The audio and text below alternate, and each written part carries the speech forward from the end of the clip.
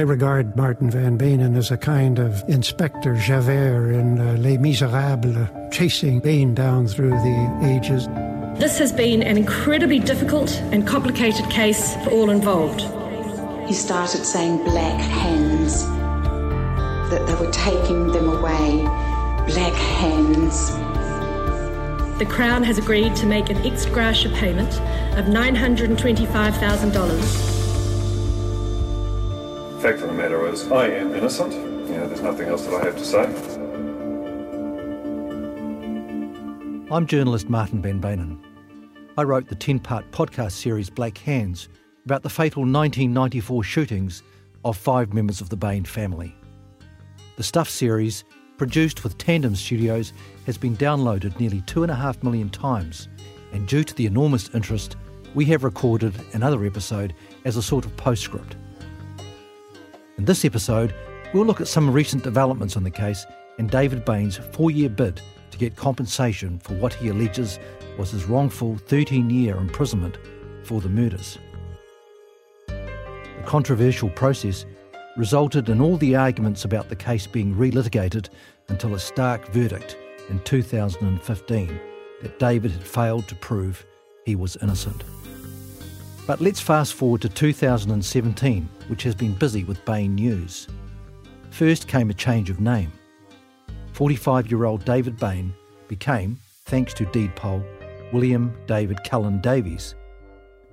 For the sake of clarity, we will continue to call him David Bain. The new surname comes from his wife Liz, a primary school teacher and the daughter of one of David's most ardent supporters. In December 2014, Liz and David had a baby son. The second development concerned the 200 or so exhibits used in the 2 trials David faced. Police disposed of the exhibits this year, with the items going back to their rightful owners. The rifle used in the shootings belonged to David, but as he did not have a current firearms licence, his friend Joe Karam stepped into the breach and took possession of the weapon.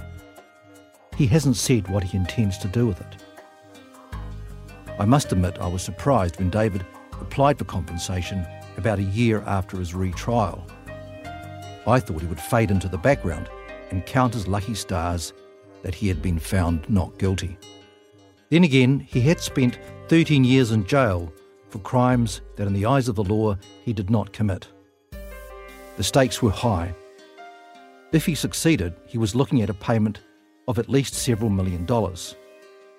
However, the bid was always going to reignite the controversy over the case, as according to Cabinet rules, David had to prove his innocence on the probabilities. This is the standard of proof in civil trials. The Minister of Justice at the time, Simon Power, asked former Canadian Supreme Court Judge David Bain, then 73, to conduct an investigation. Justice Binnie had spent 13 years on Canada's highest court. He spent many months poring over the evidence and interviewing the key police detectives and David Bain himself. By the end of August 2012, his report was ready. He concluded David was an innocent man, not beyond reasonable doubt, but on the lowest standard of balance of probabilities. In other words, it was more probable than not, Justice Binnie said, that David's father Robin had shot his family and not David. The report would come in for some scathing criticism, but more on that later.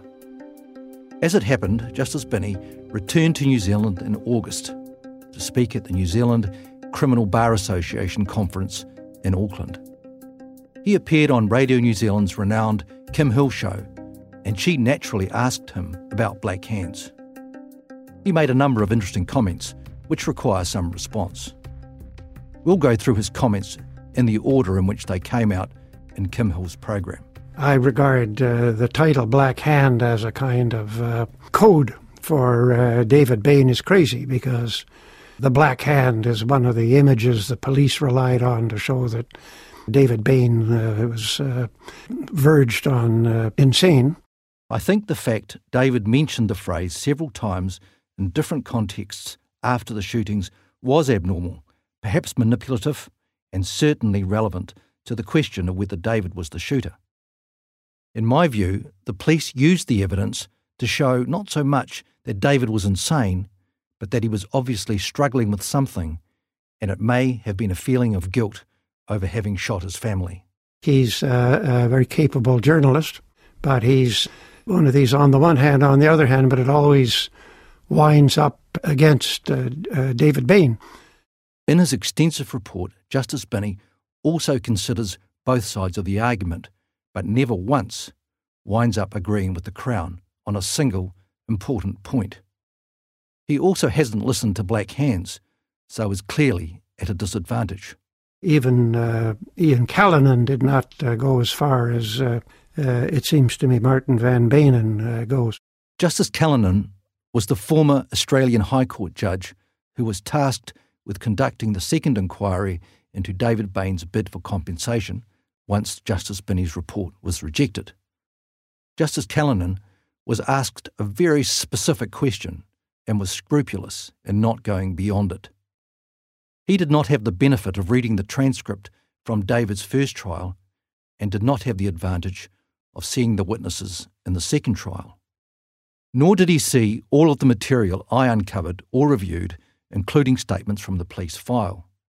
For Justice Binnie to criticise a journalist for going further than a judge who is acting under the constraints of a narrow government inquiry is not exactly an apple against apples comparison. I gather that there's some issue in the program about a tattoo, and some ladies come forward and said, oh, well, the tattoo wasn't applied when David Bain said it was. Well, you know, people keep coming out of the woodwork. Well, you're assuming the truth of this individual who's come forward to contradict him. I don't know whether you can make that assumption. The lady in question is Dunedin woman Helen Bennett, and the fact she did David's tattoo in the week before the killings is irrefutable. She made a statement to the police soon after the shootings and banked the cheque David used to pay the $80 fee. David has exactly the tattoo she said she administered. She did not come forward seeking notoriety. I found her and asked her to be in the podcast. David clearly misled Justice Binnie by saying he got the tattoo when he was feeling bad just after his dog was taken away by the council and euthanized. The council records show exactly when the dog was removed, and it was 18 months before the shootings. The question Justice Binnie should be asking is why should David want to hide the fact he got a tattoo only days before his family was shot? It's ironic Justice Binnie should criticise people for coming forward with information about the case. Many of David's witnesses at the second trial did exactly that. The one that I found most incredible is that there was a correctional officer called Thomas Samuel who turned up at the 2009 trial and said, well, he had examined David Bain at the prison at the time David Bain was admitted, and there were claw marks on his chest, which he described as consistent with being grabbed in this death struggle with Stephen. Well, David Bain had just before that encounter with Mr. Samuels been examined by the police doctor, Dr. Pride, who was nothing if not meticulous in his examination of David Bain. To think that Dr. Pride would have missed all of these scratches and gougings that Samuel reported defies belief. Tom Samuel strip-searched David Bain when he was processed on his remand to Dunedin prison 4 days after the shootings. I hate to sound pedantic, but Samuel said no more that he saw scratch marks and bruising around David's right shoulder. He did not use the word death struggle or the word gouging. He said it looked like David had been clawed or grabbed through clothing. Justice Binnie neglects to mention that another witness said David showed her the marks on his chest on the Wednesday night after the Monday shootings and said he told her he didn't know how he got them. This witness even drew a diagram for the police. Justice Binnie is also placing too much faith in Dr. Pride, who was treating David as a victim rather than a suspect and may not have seen him with his T-shirt off. Dr. Pride also missed a clear bruise on David's forehead just under his hairline, he saw 3 bruises on David's face but missed the 4th one, which can clearly be seen on a photograph taken at the time. The green jersey, as you know, is a highly contentious issue. It belonged to Martin van Beynen. He's 5'10". David is 6'4". It is hard to believe that David could wear his father's sweater. Justice Binnie neglects to mention that David first said on 2 occasions that the jersey belonged to his sister Arawa. He then changed his story to say the jersey belonged to his father and that Robin had worn it over the weekend before the shootings. And was it really so small that David would not have considered wearing it in the shootings? David tried it on during his first trial and it was a tight fit, but that may have been because he had put on weight in jail. Justice Callanan went through an interesting exercise when he inspected the exhibits in the case on a visit to Christchurch. He asked for an accurate comparison be made between the jersey and David's anorak, which, he figured, fitted more loosely than a jersey. He also noticed the jersey was loose to the touch and stretchy. The measurement showed the jersey was 5 centimetres shorter in length than the anorak and 7 centimetres shorter in the sleeves. That's a good question. Why wouldn't he change his clothes if he was guilty? Again, Justice Binnie seems to be bending over backwards, in my view, to help David's case, almost like a defence lawyer. When police arrived at the house on the morning of the murders, David was wearing a T-shirt with Stephen's blood on the front and back lower hems and on the back shoulder. A stain on his shorts around the crotch region was also Stephen's blood. Both David's socks were blood-stained with blood from Stephen. The stains were small and unobtrusive. If David was the killer, he would most likely have been wearing the green jersey over the T-shirt and also a long pair of track pants over his shorts. He would have changed those outer clothes before going on the run and put them in the washing machine. That left him wearing the T-shirt and his shorts, and he then donned another garment to do the paper round. The defence says, and Justice Binnie agrees, that the blood on David's clothes came from innocent transfer when he went around the house in a daze finding the bodies. If that is true, it's strange that so little blood was found on David and that his hands were perfectly clear of blood. For instance, if he knelt over a body to get the blood on his crotch, how come there is not more blood on his shorts?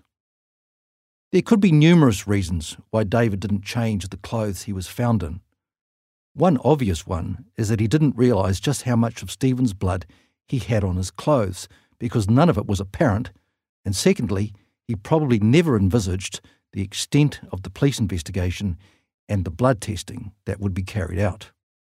Justice Binnie also seems to assume that if David was guilty in trying to avoid detection, he would never have made the mistakes he appears to have made. He doesn't seem to consider the possibility that David just simply screwed up. If David killed his family and had the horrific fight with Stephen and had to confront his fully awake sister Arawa, you might expect some mistakes and oversights to creep in. Another issue is that David Bain suggested to you that the father, Robin, was going to live with them all in this new house or refuge that they were going to build. And this was, according to Martin van Beynen, clearly not the case. It was a terribly dysfunctional family. David hated his father, declared his hate for his father, and there was no way that the father was included in the future plans. Do you feel, in retrospect, as if you were misled in any way? No, I don't think so on that point. Look, if you go through David Bain's testimony, either at the trial or when he spoke to me, certainly you can point out to some sort of inconsistencies. But I draw the opposite conclusion on this question of Robin and the new house. I think that if David Bain was pushing the blame onto his father, he would have emphasized the father's estrangement from the family, his bitter relations with his wife, the fact he was obliged to live outside his own house, in a caravan when Robin was the only breadwinner in the family. And if you were David and you were trying to push the blame onto the father, you would say this shows that Robin had every reason to murder the family because he had been cast out and horrendously treated by the family.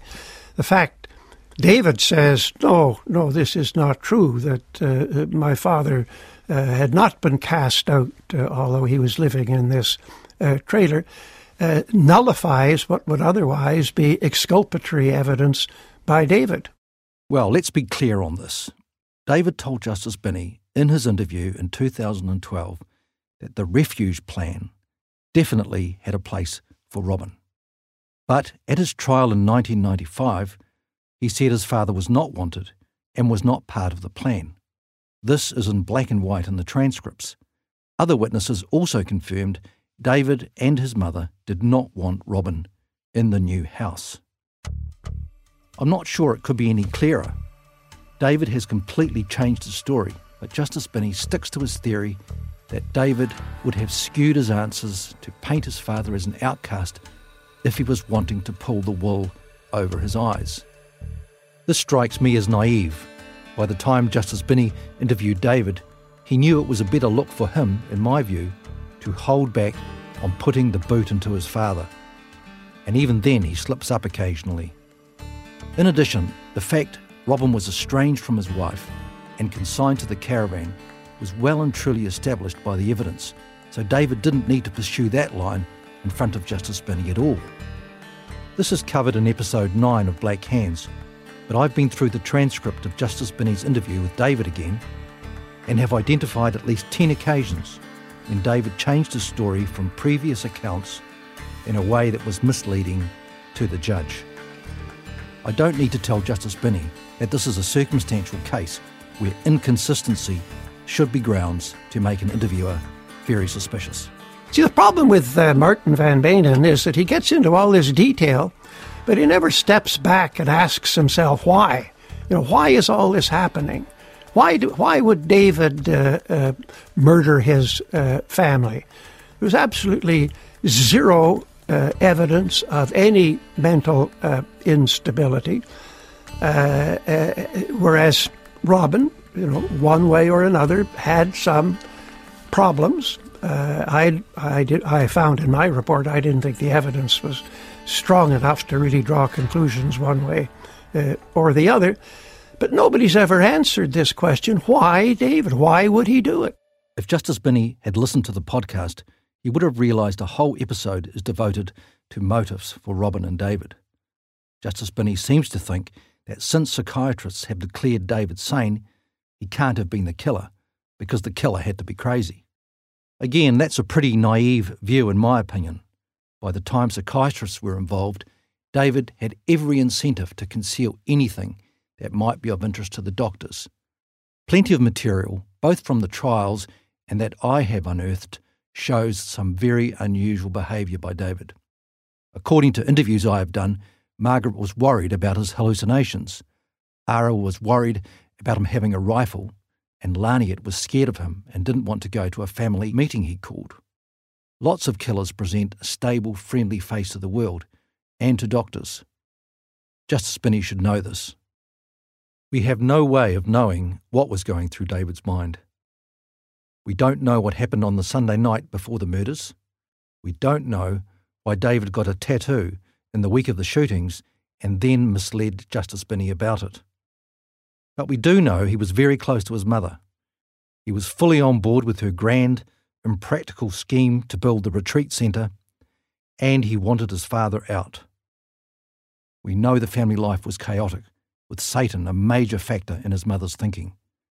We know David certainly wasn't the fun-loving chap, aloof from the problems in his family, that he said he was. When you say that Robin had no history of violence and so on, I remember that when they searched the caravan that Robin slept in, although so far as David knew, David was the only one who knew the location of the spare key to the trigger lock on the .22 Winchester.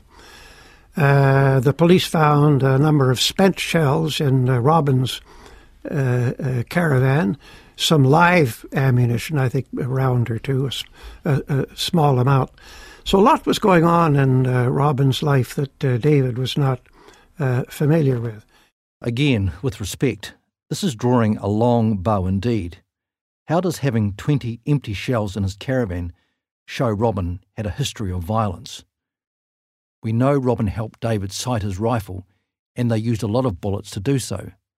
They were using a friendly farmer's property, and Robin probably just picked up the shells afterwards and kept them. He was a shocking hoarder and never threw anything away. David and Stephen also shot possums on their section at 65 Every Street. Robin might well have picked up the shells the boys had left on the ground. Called Robin a diminutive and relatively emaciated, he was described as looking like a cadaver in the latter stages of his life. Could he have wrestled Stephen with the strength it would have required to subdue him? Well, I think you look at it the other way around. My answer to your question is yes. But when you look at it the other way around, you've got Stephen, who I think was 14 years old at the time. You've got a 22-year-old older brother who towers over Stephen. I can't imagine it would have been much of a fight if David had taken Stephen, who was awoken from his sleep, and as the crime scene shows, there was a protracted and bloody fight. This is not typical of a contest between a big 22-year-old and a small adolescent kid of 14. It seems to be there's a much more even match between Robin, 5'10", and Stephen. Again, there are plenty of arguments the other way. We know from his teacher that Stephen stood up for himself and was stroppy. He was a brave kid. David, on the other hand, was bullied, teased, and isolated during his first year at school in Dunedin. He was never a fighter, as his prison mates will attest. He was a lot taller than Stephen, but Justice Binnie seems to be judging David, whom he describes as muscular, as he saw him in 2012, rather than what David was like in 1994. Again, Justice Binnie seems to be straining to find a favourable interpretation for David when others, just as strong, are available. What do you think happened to that 20 minutes? Well, I think the explanation given by the psychologists who examined him, Dr. Mullen and Dr. Brinded, is that he went into a state of shock, and not surprisingly. I don't have any explanation to add to that. You know, the police initially said, well, it's obvious that David came back from his paper route and in the 20 minutes shot everybody, murdered everybody, and then called the police, or they called 111. So, the 20 minutes has been a curious part of this case from the beginning. It certainly has. Just to recap, by the most favourable timing for David, he was home at 6:45 a.m. from his paper round. He did not make the 111 call until 9 minutes past 7. He says he spent the first 5 minutes or so on his return home putting the washing on and washing his hands. So that leaves 20 minutes. The Crown scenario, and it was only one theory, was that David shot his mother and 3 siblings before going out on his paper round. Then after the round, he waited in the computer room for his father to come in from the caravan and then shot him. And don't forget, David wasn't seeing well because he didn't have either his own glasses or the glasses found damaged in his bedroom. He had to be careful with shooting his father. He could not afford to have to shoot him twice, as he wanted to make it look like suicide. So he had to be in place when his father came into the house, and that probably meant waiting for some time. After shooting Robin, David then had to set up the rifle and magazine so it looked as though his father was the killer, wash his hands, and get ready to make the phone call. If he was in shock, it might well have been from realising exactly what he had done. To walk around a house in shock for 20 minutes before calling for help is a long time, especially with a telephone at hand. No wonder the police expected some answers, and David didn't have them. No one knows exactly what happened in the house that morning. Justice Binnie's job was not to find the most favourable interpretation of the facts for David. It was David's job to prove to Justice Binnie he was probably innocent. You know, the obvious thing for David to have done if he was the killer,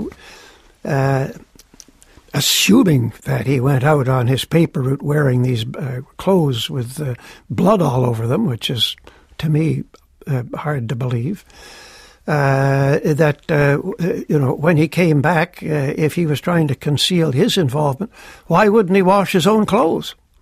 You know, he put the rest of the stuff in the washing machine. Why wouldn't he clean his own clothes that had blood on them when the police found him? So, again, when you stand back, there's so much that David could have done in the 20 minutes to exonerate himself, or at least to muddy the tracks so the police would have a lot more difficulty in going after him. And yet he didn't. Why didn't he? As already mentioned, David did not have blood all over him. If he killed 4 of the family before the paper run, he put the green jersey and probably some tracksuit pants in the wash before he left the house and turned the washing machine on. That would explain why the washing machine wasn't heard going when police arrived, because the cycle would have finished. I've already explained why David might not have had time to muddy his tracks. And we have only David's word that he didn't. I have some sympathy for Justice Binnie because the criticism he faced must be humiliating for an international jurist of his standing. The report he produced is thorough, cogent, and a pleasure to read. But that doesn't mean he can't be entirely wrong. It's worth going back to the report to look at exactly why he found David innocent on the balance of probabilities. The 2 major factors in Justice Binnie's reasoning were sock prints in the house and his impression David was a credible witness. Let's just look quickly at the sock print evidence again. These were bloody sock prints made by a right foot discovered in the Bain house, which were invisible to the naked eye. They were only visible when sprayed with the chemical luminol, which reacts with blood and gives off a blue glow in the dark. And they weren't all over the house. There were 6, grouped in a small space around Margaret's and Laniet's bedrooms and the hallway. Only a few seemed to show the whole foot, and one of those was measured at 280 millimetres. The presence of the sock prints, if David made them, was not surprising, since he had recovered a memory of going around the house to find his family dead and could have stepped on bloody carpet in Stephen's room and then carried on making some bloody sock prints. When he was found by police on the morning of the shootings, both his socks had blood on them, but one of his socks had a lot more than the other, which might explain only the right foot registering on the carpet. The blood on the socks was Stephen's. So David's case was not damaged if his defence accepted they were his sock prints, because in some ways they reinforced his story of going around the house after his paper round and finding his family. Of course, they also made sense if he was the killer. But the footprints had huge potential for the defence. If the Bain camp could show the prints had been made by Robin, that was the end of the Crown case, which could not accommodate Robin being in the place where the prints were grouped. If the prints were Robin's, it also meant he must have changed his clothes after shooting the family, but before shooting himself, because when he was found, he had no blood on his socks. The defence knew it was always going to struggle with the scenario of a deranged man who had just shot his family, then changing into his tatty old clothes and woolly hat to shoot himself. For various reasons, Justice Binnie found the sock prints were on the balance of probabilities made by Robin, a very important starting point for his consideration, because it meant he had found that on just one item of evidence, that Robin, not David, was probably the killer. Justice Binnie then looked for any evidence that could knock the sock print evidence off its perch. In short, he didn't find any that caused him enough concern to dislodge his initial finding. In my view, Binnie's confidence in his sock print finding is just about inexplicable. As mentioned, the bloody sock print was measured at 280 millimetres. Or to be more accurate, what was measured was the strongest luminescence given off by the blood in the sock print. The measurement was done late at night and none too accurately. Binnie took comfort from scientific testing done by both the Crown and the defence. Both scientific camps took a model with a sock-clad foot, stood him in a tray of pig's blood, soaked the sock, walked the foot until no blood could be seen by the naked eye, sprayed luminol on the invisible prints, and measured the luminescence. The testing showed a foot like David Bain's, which was 300 millimetres long, would be more likely to leave a print over 300 millimetres if a complete print was left. Robin's foot was 270 millimetres long. As I said in episode 7 of Black Hands, it seems puzzling to me that much weight could be given to the testing when it bears little resemblance to what occurred in the Bain house. We know the shooter did not stand in a tray of blood before making the prints. We know none of the prints were visible to the naked eye, and we know the prints fizzled out very quickly. The testers also had no way of knowing how the killer walked or stood, or whether they accurately replicated the surface on which the prints were left, or even the socks. Justice Binnie in his report does address that point, as in this passage read by an actor. This is true, but the experiments performed took this into account by making many repetitions of the footprint without replenishing the blood, thereby creating progressively lighter intensities of bloodiness. By the time the luminol was applied, there was so little blood on the test socks that the prints were invisible to the naked eye. That's all very well, but the crucial difference is still the fact that the soles of the socks used in the experiments were entirely soaked in blood by the model standing in a tray of blood. And Justice Binnie's reasoning doesn't take into account all the other variables. Even the experiments showed that a 300mm foot could leave a shorter print, which showed pretty much the whole foot. Don't forget, 20mm is not much longer than a thumbnail. Binnie also said his finding on the sock prints was reinforced by the fact David's running shoes did not have any blood on them. But he doesn't consider whether this could have been due to David changing his socks before going on his paper run. Neither does Justice Binnie consider the point that the socks that made the prints had so little blood on them, the prints petered out very quickly. It seems quite possible there was simply not enough blood left on the socks to leave any material behind in the shoes. There's also the possibility that David might not have worn the running shoes he said he wore on the paper round. In one of his statements, he said he took off his running shoes by his wardrobe. They were in fact some distance away by his bed. Justice Binnie thought that if the footprint evidence was good enough to help convict David, it was good enough to exonerate him. But this is like saying flawed evidence can be transformed into good evidence depending on how it is used. The judge did review some of the items already mentioned in previous episodes of Black Hands, which could be seen as pointing to David as the culprit. Although some raised concerns, none was strong enough to overcome his initial finding of innocence on the footprint issue. That meant discounting things like David's bloody fingerprints on the blood-spattered rifle, Stephen's blood on his socks, shorts, and on at least 3 separate places on his T-shirt, a lens discovered in Stephen's room from damaged glasses found in David's room, several injuries to David's head and leg, and probably his chest, and David hearing his sister gurgling when she would, in all likelihood, have been dead. The spot of Stephen's blood on the crotch of David's shorts clearly worried Justice Binnie.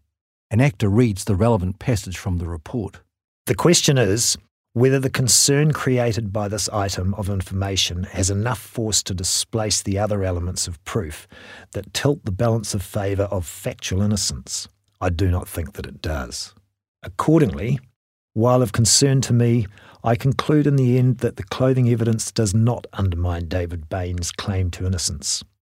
As stated, the bloodstains on the clothing are not explained beyond a reasonable doubt, but I am satisfied on a balance of probabilities that the innocent explanation is more likely than not to be correct.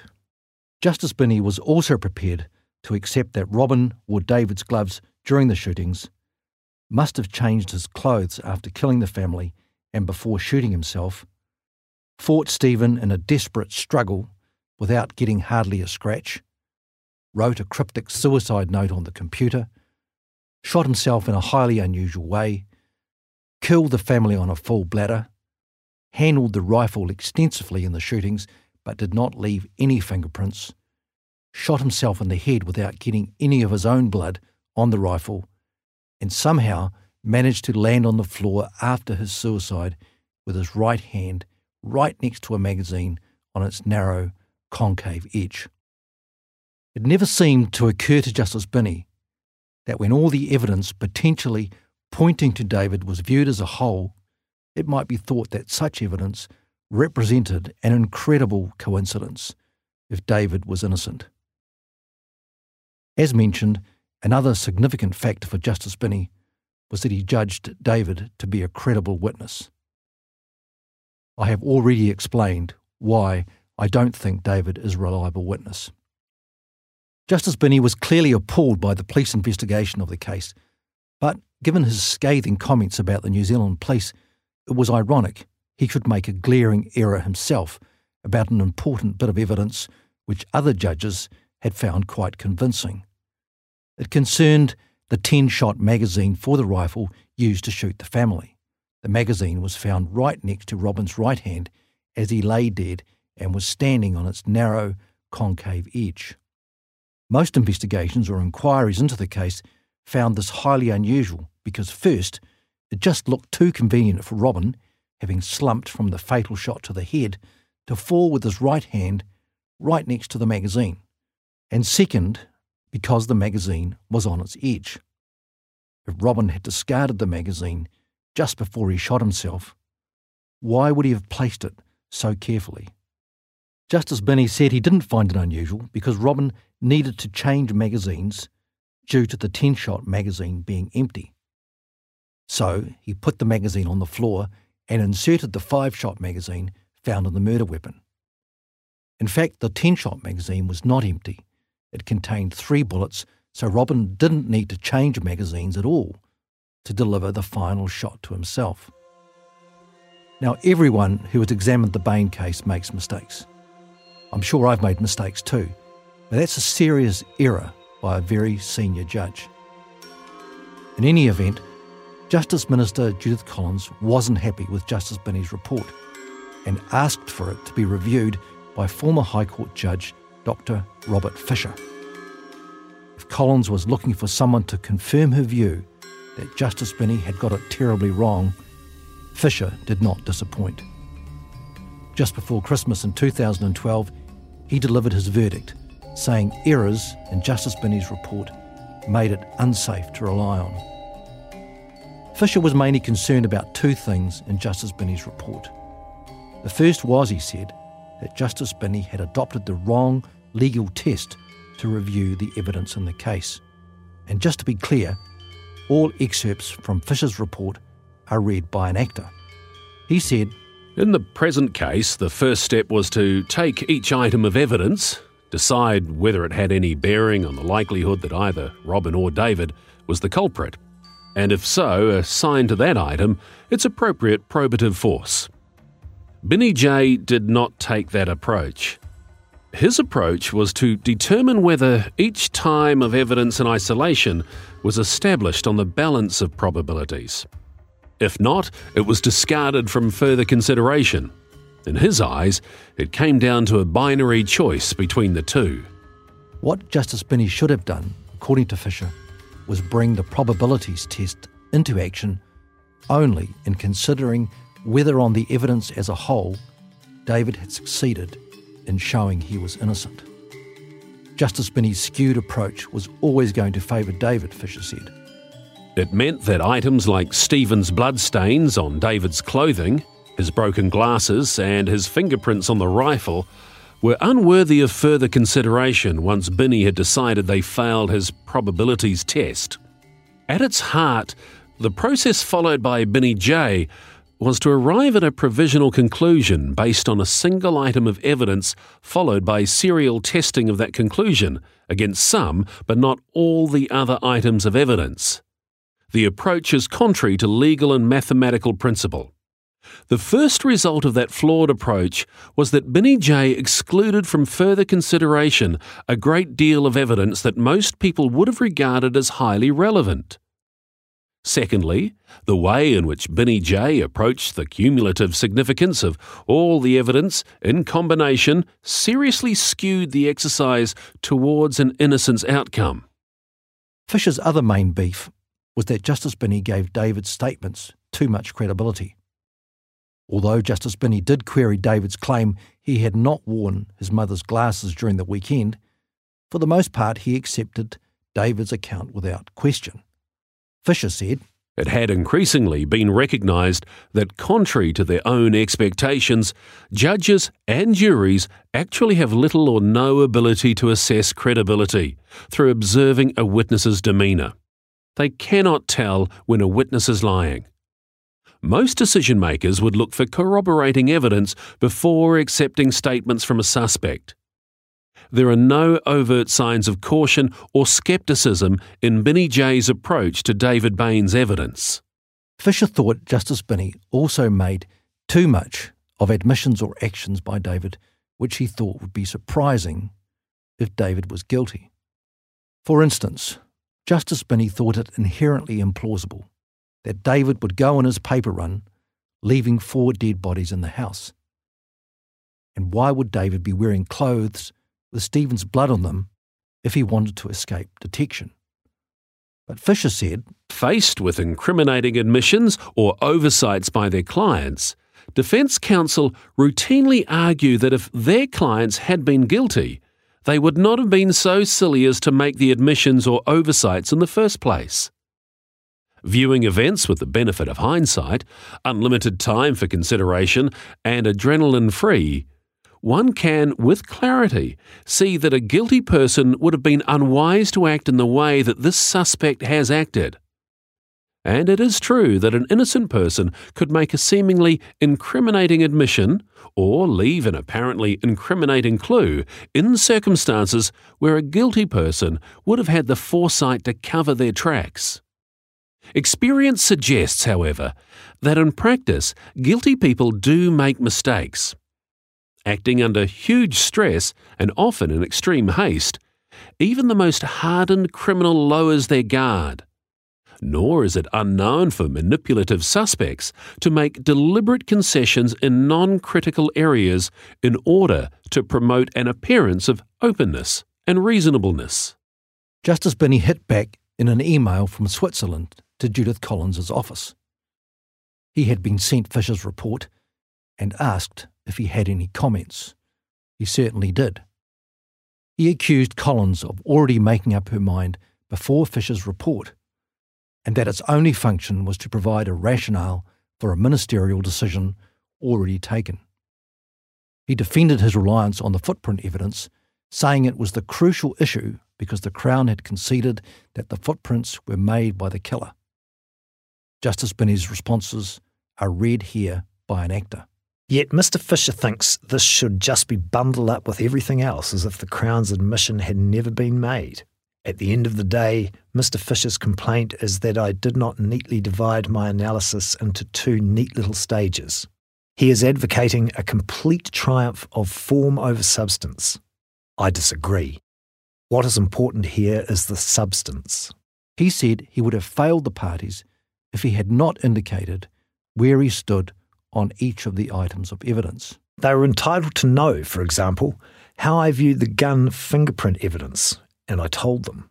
As far as David's credibility was concerned, it was true he relied on information sourced from David, but so had the police and the Crown, he said. I had to decide whether I believed him or not. I completed my examination of the record and the analysis of the other evidence before I interviewed David Bain. Mr. Fisher explains that the modern approach is to place greater weight on other considerations. This is exactly the approach I took. As to his approach, Justice Binnie said Fisher had based his methodology on criminal cases when he was asked to conduct an informal inquiry with a great deal of flexibility and discretion.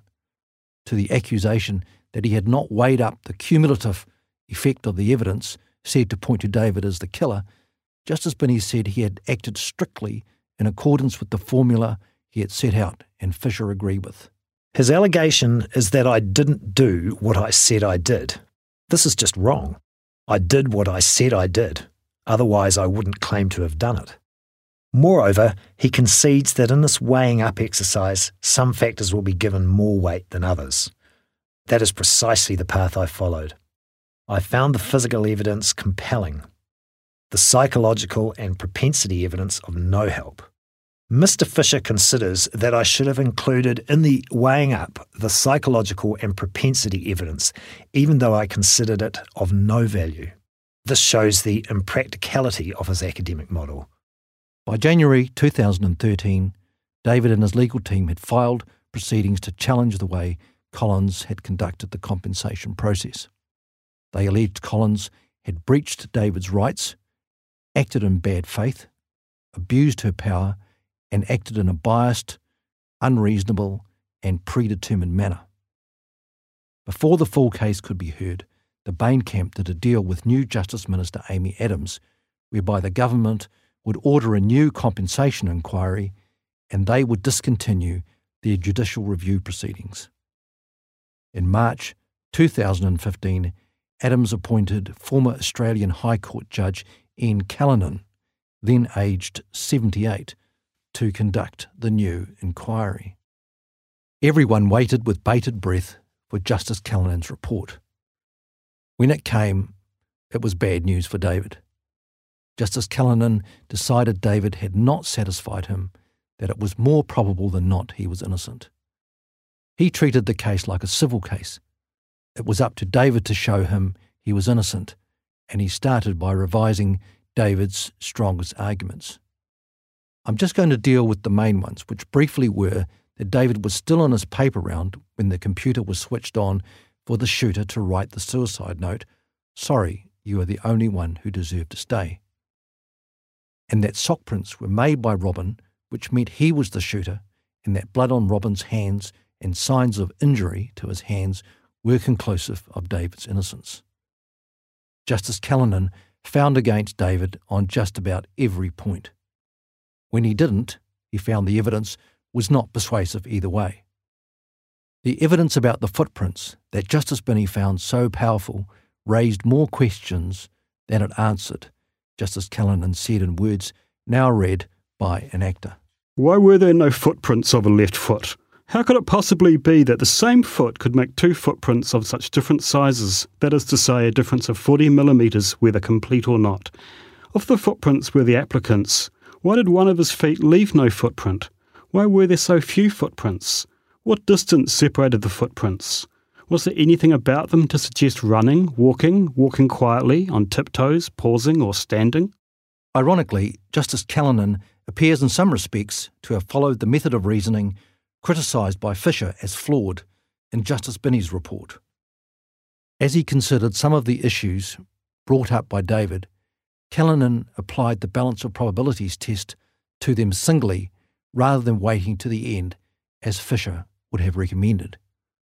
For instance, Justice Callanan ruled David had failed the test on his claims he could not have worn the green jersey worn by the shooter, that marks on Robin's fingers were the result of him handling the rifle's magazine, and that he, David, did not have the opportunity to shoot the family.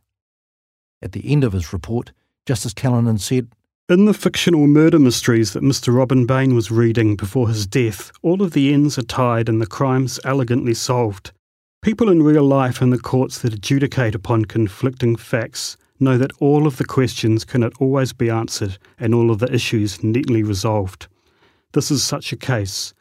Addressing the sole question that I am asked and confining myself strictly to it, my answer is that the applicant has not proved on the balance of probabilities that he did not kill his siblings and his parents on the morning of the 20th of June 1994. The Bain camp threatened legal action, challenging the compensation process, and in August 2016, Amy Adams settled the dispute with a $925,000 payment to David Bain. The Crown has agreed to make an ex gratia payment of $925,000 in recognition of the time involved and expenses incurred by Mr. Bain during the compensation process and the desirability of avoiding further litigation. This postscript episode would not be complete without mentioning we have not heard from David Bain after the launch of Black Hands. We are still hoping to speak to him about some of the questions arising from the series. And so, not unexpectedly, the debate goes on. It's important to note that this is not just an intellectual exercise for lawyers and journalists. 5 people died in horrific circumstances, and their memory needs to be respected by continuing to ask questions. Justice Binnie rather unkindly compares me to Inspector Javert from Victor Hugo's novel Les Miserables. According to the Wikipedia entry, Victor Hugo depicts Javert as a character who is not simply villainous, but rather tragic in his misguided and self-destructive pursuit of justice. Reflective thought is an uncommon thing for him and singularly painful. And to quote Hugo, his mental attitude was compounded of 2 very simple principles, admirable in themselves, but which, by carrying them to extremes, he made almost evil: respect for authority and hatred of revolt against it. It could be that I am a tragic figure in this controversy, but if I am, I'm not on my own. And perhaps Justice Binnie missed the point that Javert was ultimately right about a central issue in the novel. I'm Martin van Beynen. Thank you for listening.